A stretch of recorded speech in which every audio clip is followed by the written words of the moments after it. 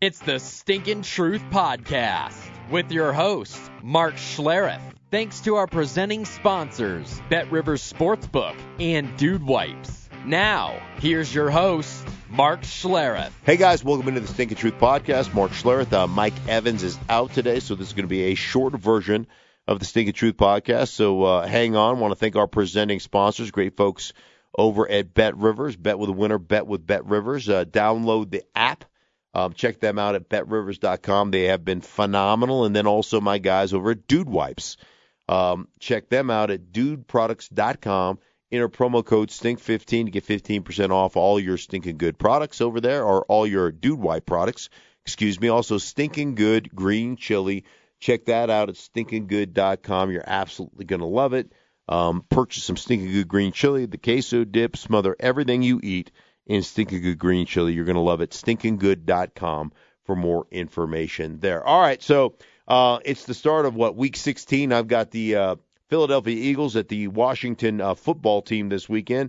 Really excited about traveling out to Washington for that one. It's going to be a great game, but a lot of really good games, a lot of really good things going on right now in the National Football League. I don't know, you probably all heard about Aaron Rodgers talking about, the contemplation of retirement, and that's great. I mean, Aaron is a thoughtful dude.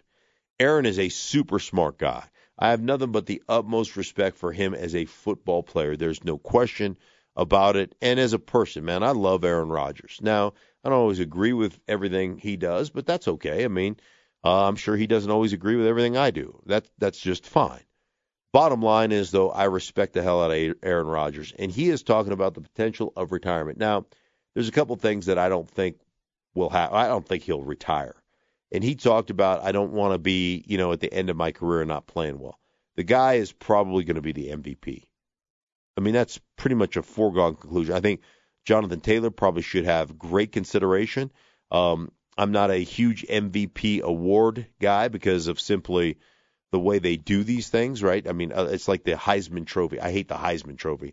The Heisman Trophy is ridiculous, right? Because it's not about the best college football player. It's about the best college football player that handles the ball and usually throws it, the quarterback. And the MVP of the league is pretty much the same thing. So I don't really like that. I'd love to see guys like Cooper Kupp get recognition. I'd love to see guys like Jonathan Taylor get recognition. But it's probably going to be a quarterback, and Aaron Rodgers is probably the guy that's going to get that. That said, he's playing at such a high level, I can't imagine him retiring. But the bottom line is he has earned the right to step away after the season's over, regardless of what happens in the playoffs and regardless if he wins a championship, and kind of contemplate life. Take 3-4 months away, do whatever it is you want to do, and then assess kind of where you are. The skill set is still such that there's no way he's going to drop off. I mean, he hasn't dropped off at all.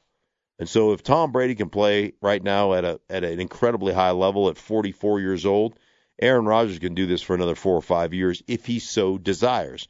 I don't think he'll walk away from the game, but I still think there's the potential of Aaron Rodgers, sitting down with the Packers and saying, do I want to continue my career here? Do I want to leave? Do I want to be traded? What goes? And a lot of that probably has to do with what happens during this playoff run for the Green Bay Packers. Now, I will tell you this. The one team in the NFC, to me, more than any other team, that intrigues me when it comes to being able to go into Green Bay and beat the Packers is, and this goes against pretty much everything I believe in, but I think it really goes down to me to be the Dallas Cowboys. 11-4, the Rams are at 11-4 as well, but the Dallas Cowboys are legit. Now, they opened up a can on Washington, scoring 42 points in the first 2 quarters. So it was a beatdown of epic proportions. But the bottom line is, when you put them on film and you watch this Dallas Cowboys team, what they have done on the defensive side under Dan Quinn has been absolutely remarkable. They have got all kinds of talent. They have got all kinds of ball hawks. They have got all kinds of pass rush ability. And I'm telling you, a couple of different guys that just jump off the page. Is it Odighizuwa? That guy can flat out play. I think that's how you say his name. I'm not 100% sure. 97, I know that's right. But he is phenomenal on the inside. Both Gregory and Lawrence are incredible edge rushers. What they've been able to do with their backer in their linebacking core, but their backer, Micah Parsons, is incredible. And then on the back end, both the safety position and obviously with Diggs being a ball hawk out there. Talking to Mike McCarthy, he said about Diggs, I would rather have a 4-5-5 guy playing corner that has incredible ball skills than a 4-3-8 guy that has no ball skills. Diggs is incredible, and I know everybody talks about the fact that, he played college football. He came into Alabama his first couple of years as a wide receiver, and all that is well and good. He was awesome. There's no question about it.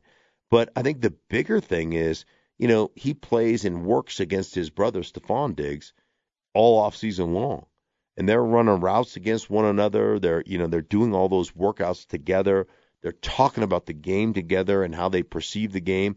And when you watch Diggs play at the cornerback position, that dude, not only route recognition, being able to run the route for the wide receiver, being able to hit the junction point of where that wide receiver is supposed to catch the ball. So every route, like if you're running, for instance, a deep over and you're chasing, that deep over, that ball is coming down between the hash and the numbers at about 18 to 22 yards. That's where that ball is supposed to hit. And he is running to those junction points of those routes. And he is breaking up plays at those junction points because he understands the concept of route running. And that's one of the things that just makes the guy incredible. And then the ball skills are sublime. And so when you couple that with Micah Parsons' ability to read and diagnose, I'm doing a Cowboys game a couple weeks ago against the Giants, and they motion their running back outside the numbers and then motion him back in to create a stack with a wide receiver, and it was Kenny Golladay in a nasty split or a condensed split about 5 yards away from the offensive tackle. And what they end up doing is they end up essentially running a pick. So the cornerback is based right up on top of Kenny Golladay, and here comes the running back, and it's Booker. He motions in, and then he runs like a shallow just over the top of the wide receiver and picks the cornerback. And Kenny Golladay hesitates for a second and runs the wheel route. Well, they're in a man-to-man coverage situation. And so I think it was Brown who was the cornerback that got picked, and he's trying to fight through the pick. Micah Parsons, who's got the running back in man-to-man, sees the pick, recognizes it right on the line of scrimmage, and he runs with the wheel route that Kenny Golladay is running and breaks up the pass in the end zone. I mean, it was a phenomenal, just instinctual play that he made that I thought was one of the most remarkable plays I've watched. So this is not just a guy that can get on the edge and rush the passer or blitz. This is a guy that can do things in coverage. This is a guy that is absolutely, nothing short of amazing. And so I just think that you look at Dallas and their defense is going to keep them in every game. And then you look at them offensively and what they've been able to do here of late, and it's nothing short of amazing. And what they did offensively, and I know they struggled a little bit. I mean, they lost Smith, their outstanding left tackle. I think he's missed 4 or 5 games here since Dak Prescott pulled his calf in week 6. Missed, sat out the bye week, sat out week 8. He's come back, and last week was the first week that he looked like he was back in rhythm. And I talked to him about the calf injury. I talked to him about his body and how he was having none of it. He said he's 100% healthy. He is ready to roll. But to watch him play last week, it looks like their offense is back on track. And that would be one team that I think could go into Green Bay and potentially give the Packers fits. The Rams are the other team that I find fascinating. And what Cooper Kupp is doing right now is absolutely incredible. His ability, and I think one of the things that's interesting about Cooper Kupp and the Los Angeles Rams is the way they use Cooper. So he'll line up, and think about this from just a mental perspective. what he has to know. Because Cooper will line up as the Y tight end, the F tight end. He'll line up as the F receiver, the X or the Z, and he'll line up in the backfield. So they put him in all these different positions to try to get a great matchup for Cooper Kupp. And the guy's amazing. And one of the things that is a key breaker for the Los Angeles Rams when you're dealing with them as a defensive unit is that they can come in with 3 wide personnel and run 12 personnel plays. So they can come in with an 11 look, and because of Cooper Kupp's versatility, they can run their 12 personnel package. So they can have their 1 tight end in Higbee, and then they can have Cooper Kupp, and he can play the F tight end. So now all these 12 personnel plays that you don't think you're going to get are on the table in the run game and in the pass game. So then they can, run that same personnel group, and they can run all their 11 personnel plays. Or they can line them up in the backfield and actually in that same personnel group and run their 21 personnel plays. So he gives them some versatility that I don't think most people understand how difficult he makes the matchup for most defenses. So I think that's one of the things that you have to really look at, you have to really respect with what they do as an offense and the way they operate. So that's another team that I think right now in the NFC has the potential to make some noise come playoff time. The one team that I think is questionable right now, how about the Arizona Cardinals? What's going on in Arizona? Your guess is as good as mine, but certainly they don't seem to be playing, they don't seem to have that same momentum. Obviously, they've dropped a couple of games in a row and dropped a game to Detroit. So they are struggling right now. Obviously, you look at what San Francisco's done with Jimmy Garoppolo and the thumb injury. Will he not play? They're being very coy over there. I have no idea, but I think even Tampa Bay at 11-4, with the talent they have and trying to establish what they are, they don't seem to be playing as well as right now either. But I will never, I'll never count out Tom Brady, if you will. The guy's just too freaking phenomenal. So that does it for the NFC. As far as the AFC is concerned, right now, 2 games left to play. The one game that really intrigues me more than anything else in the NFC schedule is Kansas City heading on to, I think they're going to Cincinnati to play the Bengals. So that game really intrigues me because I want to see exactly who Cincinnati is. I mean, they obviously come into Denver and win a game. I think it's 15-10. I mean, it was an ugly game, not a lot of offensive production, obviously. And then they can turn around against the Baltimore Ravens and hang 41 on them. I mean, I think that's fairly incredible. So, to me, the Bengals have swept the Ravens. They've swept swept the Steelers. They are a team that I look at and think this is going to be the litmus test because the Kansas City Chiefs are clearly the class of the AFC. And, I've never seen a team. I said this, week 7 when they were 3-4. Like, watch out for Kansas City because they're going to flip the switch, and don't be surprised if they run the table.